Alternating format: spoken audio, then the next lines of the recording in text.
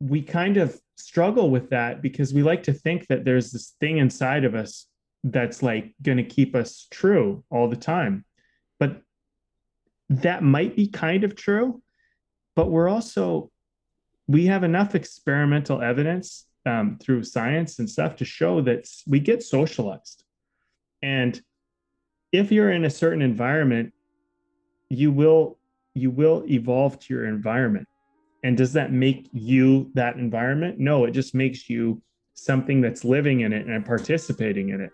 So, if you find out that, hey, I'm in a toxic environment and I'm toxic as well because I'm playing a part in it, being able to separate yourself from that means that you need to not identify with the environment or the group or the life story.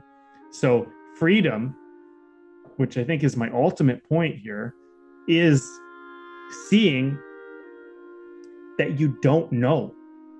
And by willing to go into the unknown, not because you know it's there, but because you know what's inside of you is having conflict with the known, that's what makes you go to the unknown. And that unknown is the place when the known is not right, when it's not working. And I think everybody has a little bit of both, some more than others. But you have a little bit of the known that's working and a little bit of the known that isn't working. And the problem is you won't let go of the part that isn't working, and you're defining yourself by it, with it, and it's limiting you and it's confining you. And I think it plays into art just as much as it plays into life.